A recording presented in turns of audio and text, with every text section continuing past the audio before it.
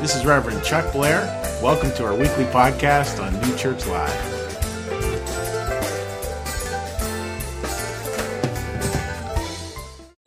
So again, great big giant good morning.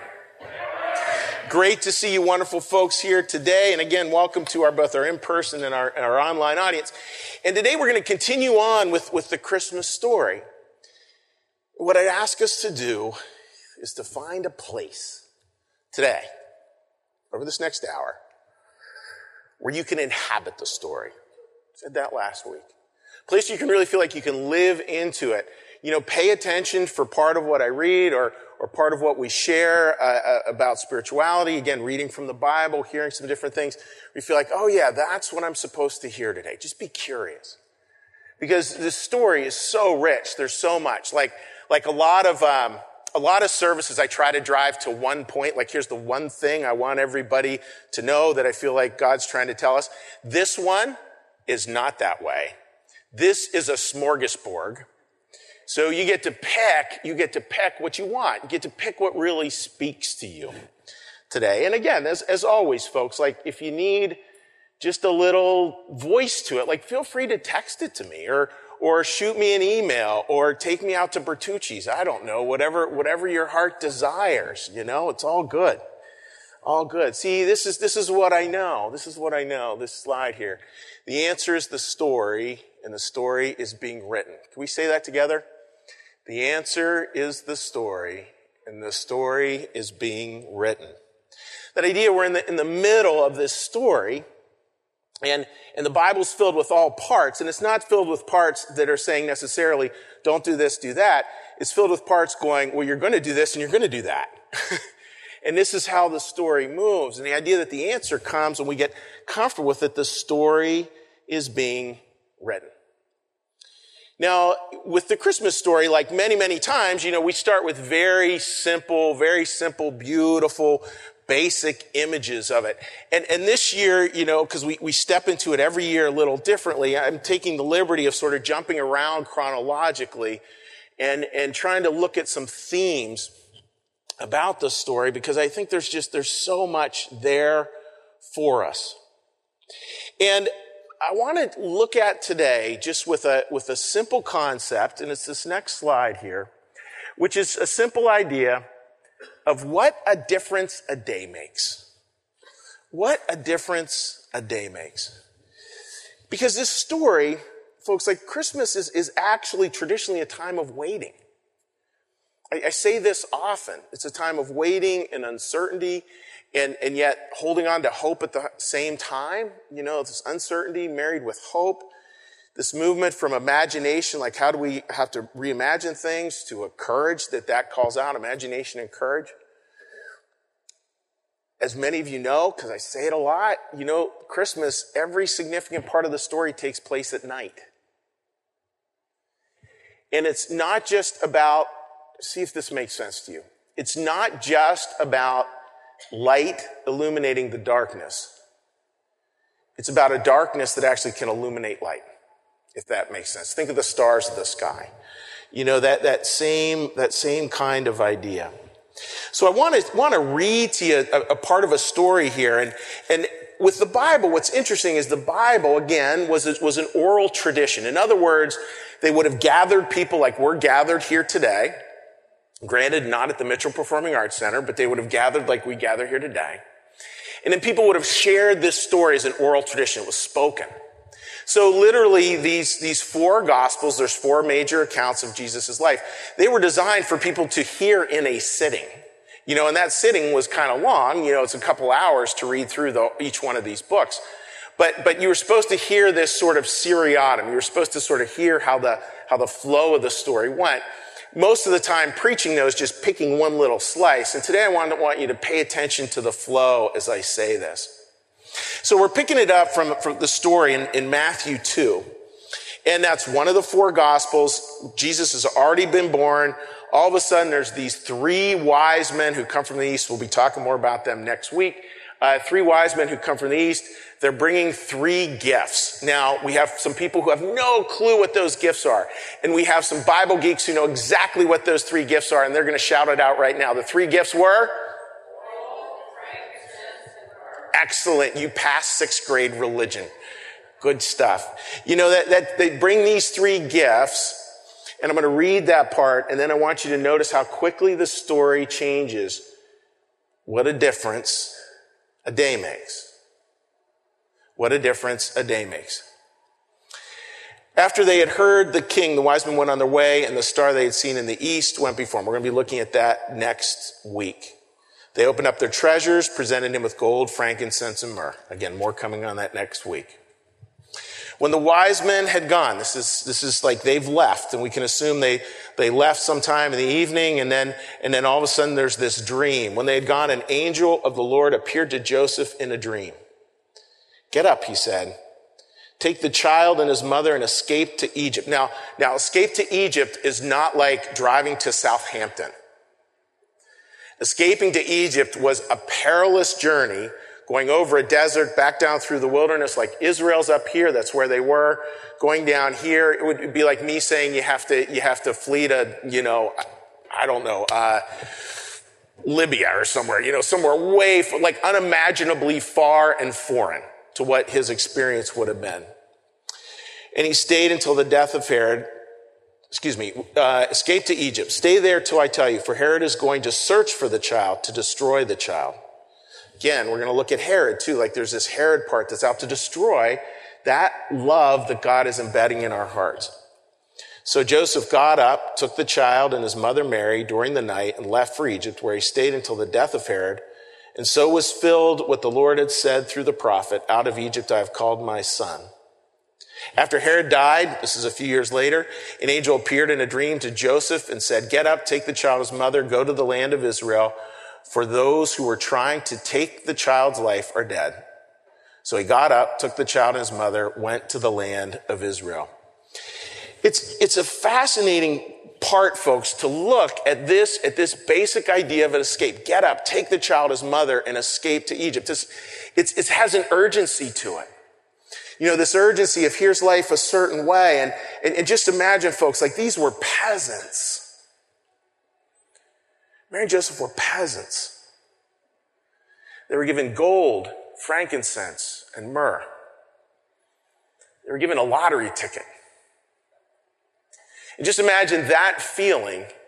And then literally, what a difference a day makes. Literally, all of a sudden they're fleeing for their lives. There's, I think, something really there for us. Like when we look at this picture,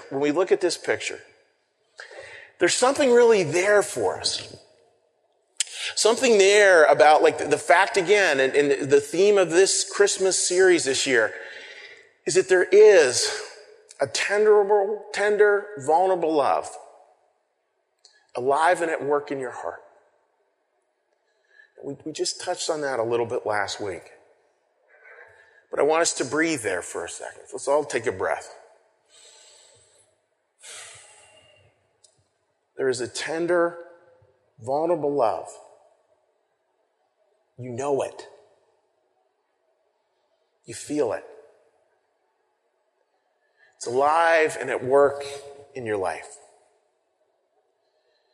The answer is the story. The story is being told. Part of that telling of the story are these times of great celebration.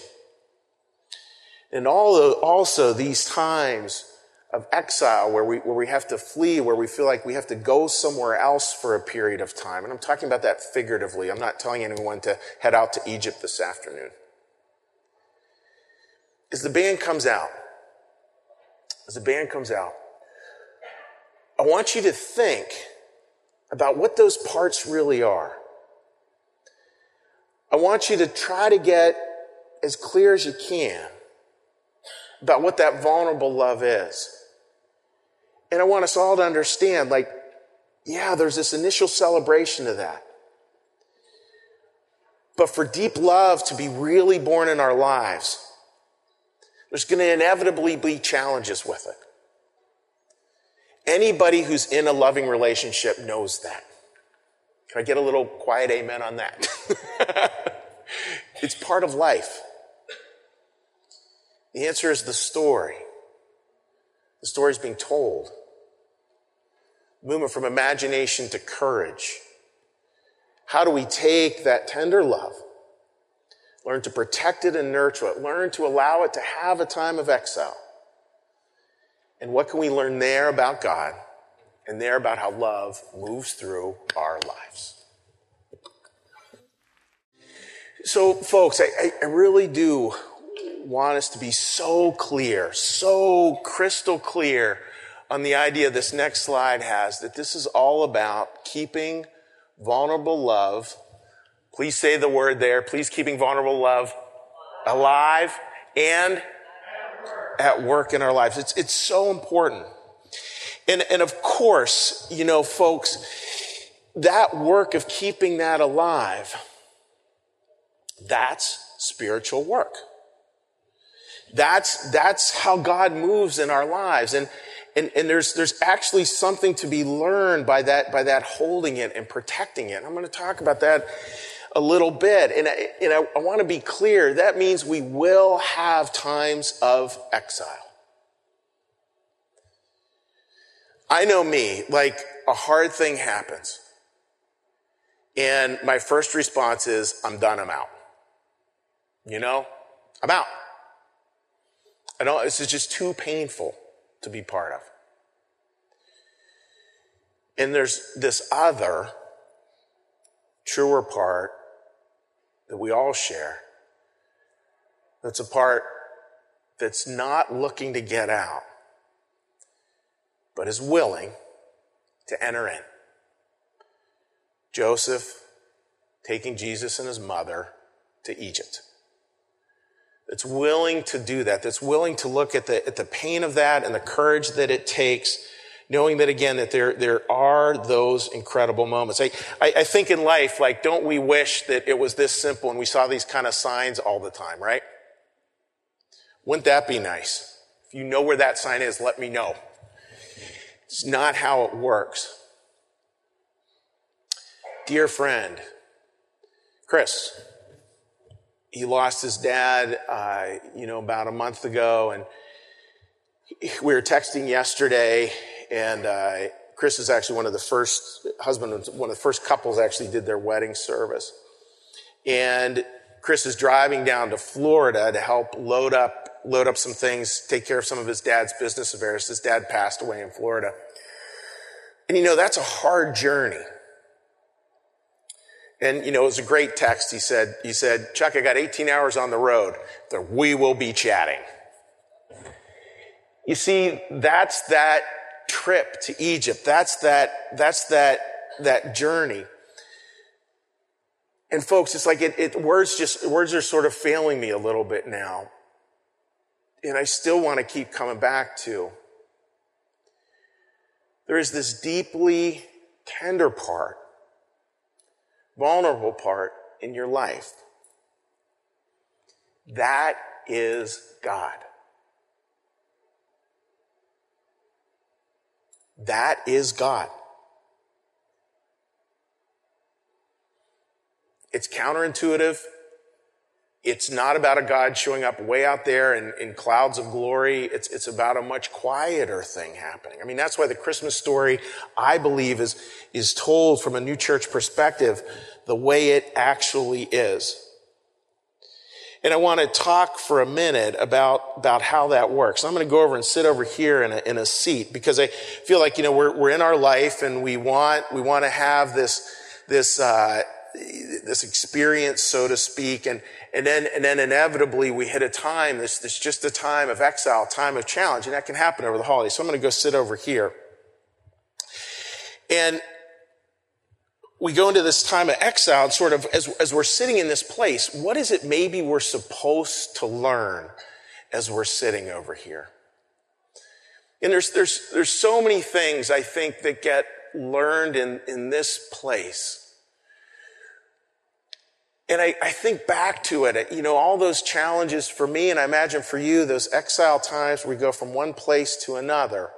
It's not that I look back and I regret those times now. Like, I'm sad about some of them, clearly. But I don't regret having gone through the experience, because there's things I think we all learn from that experience that are really important. and are important to welcome as part of the Christmas season. Again, like Christmas is really, it is about celebration, but it's also about this waiting. There are also those from the Old Testament, there are also those who serve God because they stand and they wait. Because they stand and they wait. Now I feel like there's kind of in this place, there's kind of like two pieces of God. One part is, this idea of sort of God and this idea of God and power, sort of this external God of power. And that's the God that when I watch football, that's the God I pray to who's going to make sure my team wins right there. That's the God of power and strength who I can pray to about this, that, or the other external thing that I want to get. That's where in Christian circles, this is where the prosperity gospel is born, out of that idea of sort of a powerful God, an all-powerful God. But that's not the theme at all in the Christmas story. It's just interesting, right? Born to peasants. Not born in the capital, born in a small little backwater town. No conquering armies. Just loving parents. Loving parents. Willing to gather up that love. And in spite of their fears and worries, to carry it on. Because they know that's what we are called to do. Knowing that's what we are called to do.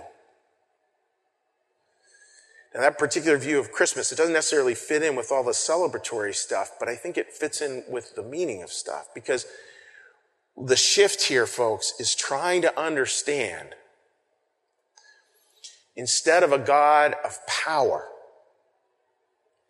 we have a God of vulnerability. Instead of a God of power, we have a God of vulnerability. And that is an internal God. That's something that we, just like an infant, we hold much closer to our chest versus holding out there as some icon.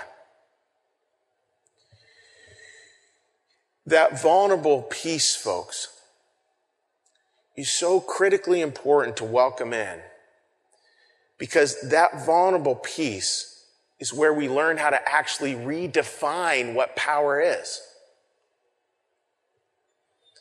To actually redefine what power is. Power for me, I had to learn this week, was not my checking account shared on Instagram with a cast of thousands. Power is something far more gentle, far more tender. But notice, folks, what it pulls out of you. What it calls you to. The God of power won't call very much out of you, I don't think. The God of vulnerability calls out your heart, just like an infant. It calls out your courage, just like a true warrior. Think about that. It calls out your heart, like a parent. It calls out your courage, like a true warrior. And it's a totally different way of seeing power. It's a totally different way of learning to move forward into the world. And this is what God wants us to be. It's not, folks, that this original view of sort of God as power, God as invulnerable power is bad. I think that's a beautiful image. And the answer is the story, and the story is being told. And the story that's being told is a story that's going to move us from this to this, from this story of God as power who can get 3 wise men to show up with gold, frankincense, and myrrh. All of a sudden, a God that does this, who asks us to do this, to be in this vulnerable place. A little aside, I think the gold, frankincense, and myrrh, I think that's what, ready for this? This is Chuck's crazy theological guess. The gold, frankincense, and myrrh, those gifts that came from this view of God, actually were what nourished their journey. It's why they were able to live in Egypt. Just a guess. I don't know that, but it just seems to me that would be logical. Because eventually we are, when we've learned this over time, and it's all part of the journey, we will be called back home with this tender, vulnerable love, where we have the heart of a parent, whether you have kids or not, doesn't matter. With the heart of a parent and the courage of a true warrior. I'm going to step back over here. Those pieces, folks, when we find them, give us this very different way of seeing life. And life all of a sudden moves from this myopic concern with happiness to where we understand this internal view. Please listen carefully to this, where it's far more about meaning than about happiness. Now, I had a great conversation with a parishioner around that, and I want to be really careful with that. Does God want you to be unhappy? Yes or no? No. So please don't hear this going, Chuck said we need to be unhappy this week, this Christmas season. That's not it. If Christmas or any time of our life becomes myopically like laser focused just on my own individual happiness, will I find happiness? No, I won't. Because my own individual happiness right now would have me home drinking a beer and watching football. Like, that'd be it. Right? And we're always called to that. We're always called to that. Like, can I complain for a second? So this is my little wah-wah for the day. You can just say, this is Chuck being 12. Just let him do it. So I just heard this crazy commercial yesterday. I'm listening to a football game online, and they advertise beer, and they're like, yes, this is the beer. This is the first beer you can drink in the morning.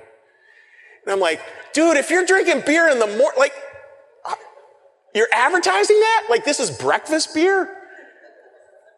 You do know that's strange, right? I mean, not to make fun of anybody who had a beer before they came to church, but that's like, God bless you. Maybe I'll join you on a week off. I don't know, but like, that's weird to advertise that to me. Because it is, right? Because it's like, that's all about your own particular individual happiness at that moment. Henry James said, if it's all about happiness, we should just drink beer. So it's not saying that happiness is bad. It's about how do we expand that. That gets into that term of joy. And I think we have to go in search of meaning.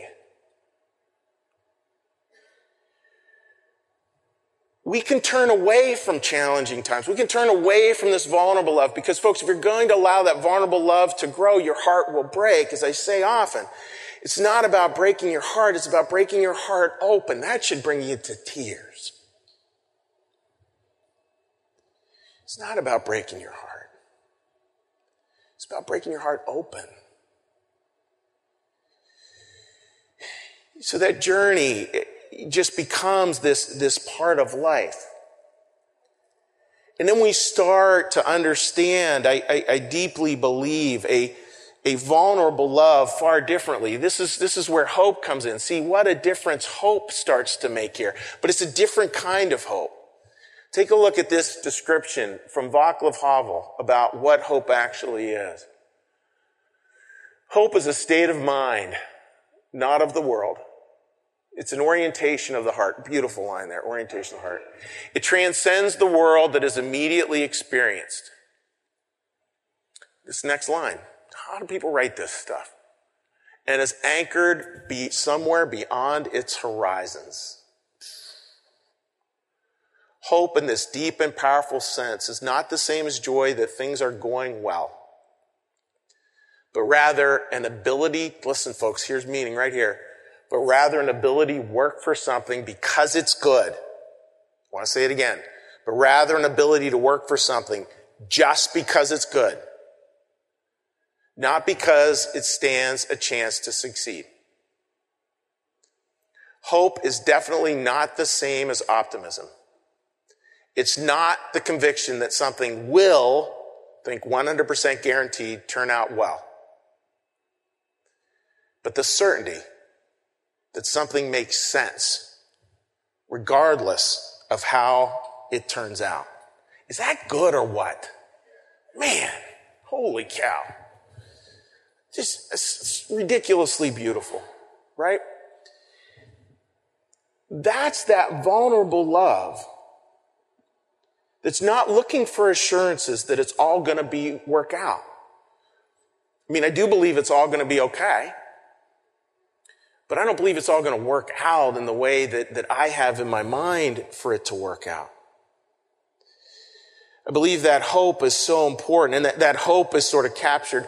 This is such a beautiful painting I want to show you. It's a beautiful painting, and it just is a beautiful little capture, I think, of kind of the hope and the peace, a little bit of this journey that Joseph takes with Mary to Egypt. Is that a beautiful little painting or what? Did Mary sit with the baby Lord in the arms of the Sphinx? Probably not. But I love that painting. I think that's indeed beautiful.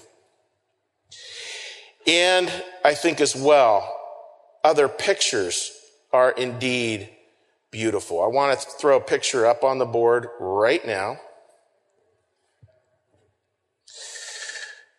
And we're going to make a little phone call here. This is my first time trying this. Hopefully I'm not going to do it onto Instagram. So James Horgan is a beloved friend of mine. And James is joining us from down in Auburn, Alabama. And he's going to tell us about this picture here.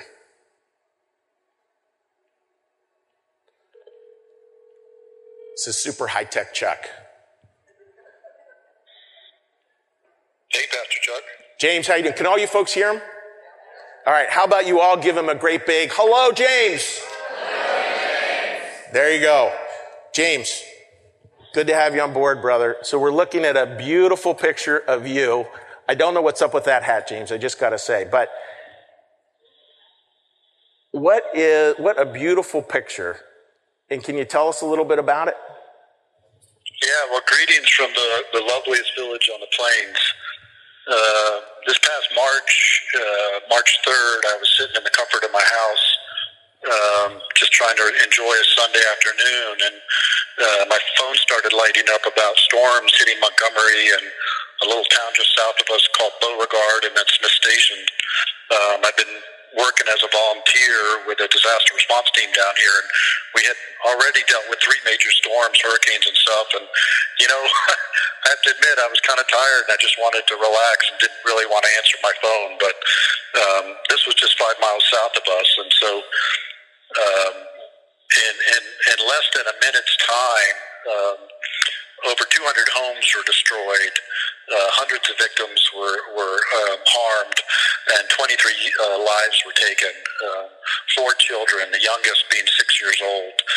This small community, Beauregard, it's a lot of low-income families, a lot of people live in mobile homes, trailers, and double wides, and that night when we went down there, it looked like bombs had gone off. There were the frames of these double-wide trailers wrapped around pine trees.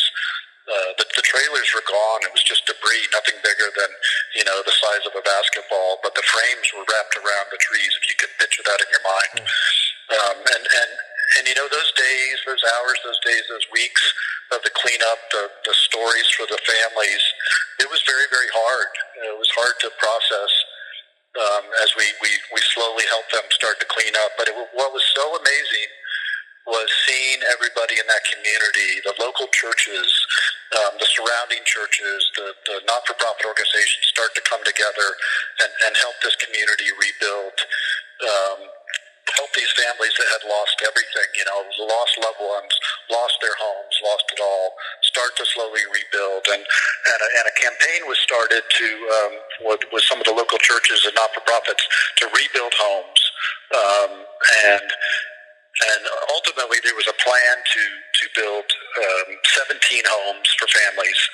And we spent time over the summer and into the fall. The last home was just finished a month ago.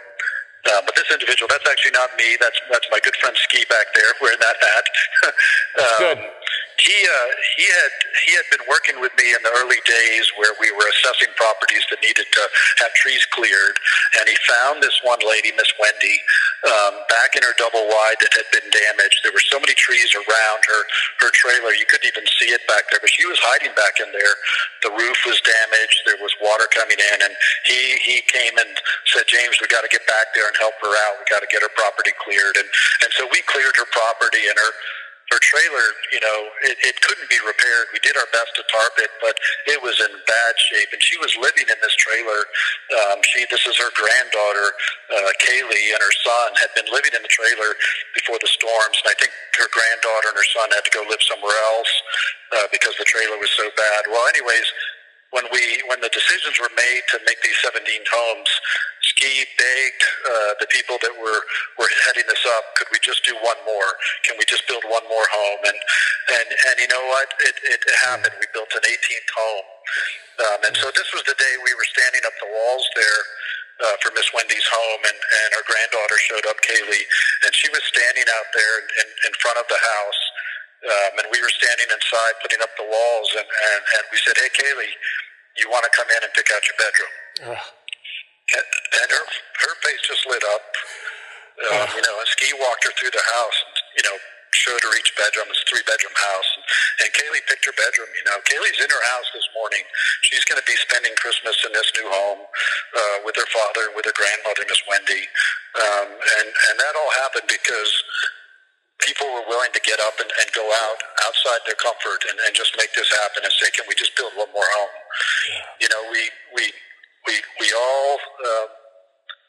We all see these tragedies, and when it happens 5 miles south of you, it's not hard to be motivated to get up and go serve. But right up there in Philadelphia, there are Kayleys. There are people that need their homes to be fixed. There are people that need meals. When you guys go down and make meals for families, but you're touching people that need that.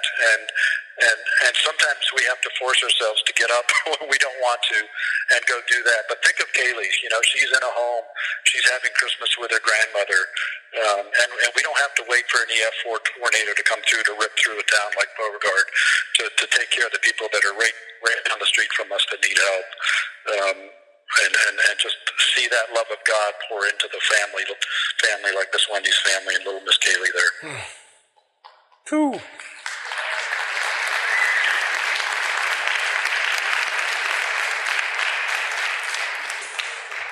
Well, James, you got my mascara running, so it's a beautiful story, brother, and just, thank you for all you do, and I love you. Love you guys and miss you guys so much. And hey, Graham, thanks for that wonderful song. Yeah. All right. Thank you. So everybody say goodbye, James. Bye. Thanks, buddy. Take care.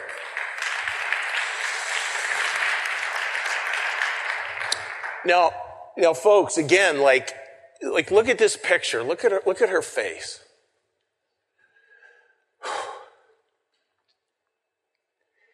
Our job is to keep vulnerable love alive and at work in our lives. Can you see the vulnerable love there? Can you see how that kind of love pulls out a courage and a care, a love and an attentiveness? Can you see even a trip to Egypt there? Time that can feel like exile, time that can feel like everything's wrong, but then this little precious girl gets to pick out her bedroom. And all of a sudden we step back into the light. You're like, oh, that's it. Not the God of power, but the God of vulnerability. Not the God that's worried about our own private myopic happiness, but a God that is forever speaking into meaning. This little girl, look at her, folks. The answer is the story And the story is being told. We don't know where her story goes. We do know it's a good story. And we do know there's this thing called hope that we seek to reclaim, my dear friends, every Christmas. And I'm going to ask you to say amen with me here when I cue you. And all God's people say together, amen. Lord, we close just with a simple blessing. Lord, again, keep us on that movement home. Allow today to stir something in our hearts. Allow us to learn, again, Lord, the art of homecoming.